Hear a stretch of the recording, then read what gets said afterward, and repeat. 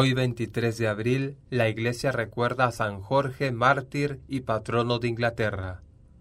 La vida de San Jorge se popularizó en Europa durante la Edad Media, gracias a una versión bastante sobria de sus actas.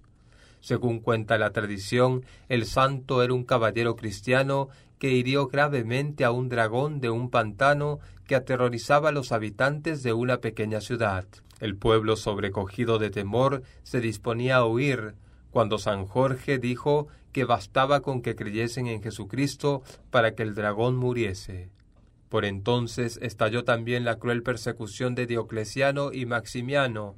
El santo entonces comenzó a alentar a los que vacilaban en la fe, por lo que recibió crueles castigos y torturas. Posteriormente San Jorge fue mandado a decapitar, sentencia que se llevó a cabo sin dificultad. No se sabe exactamente cómo llegó a ser San Jorge patrono de Inglaterra.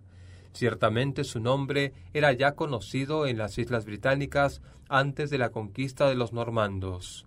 En todo caso, es muy probable que los cruzados, especialmente Ricardo I, hayan vuelto del Oriente con una idea muy elevada sobre el poder de intercesión de San Jorge. Pidamos a San Jorge el don de la fidelidad para ser siempre testigos de Cristo.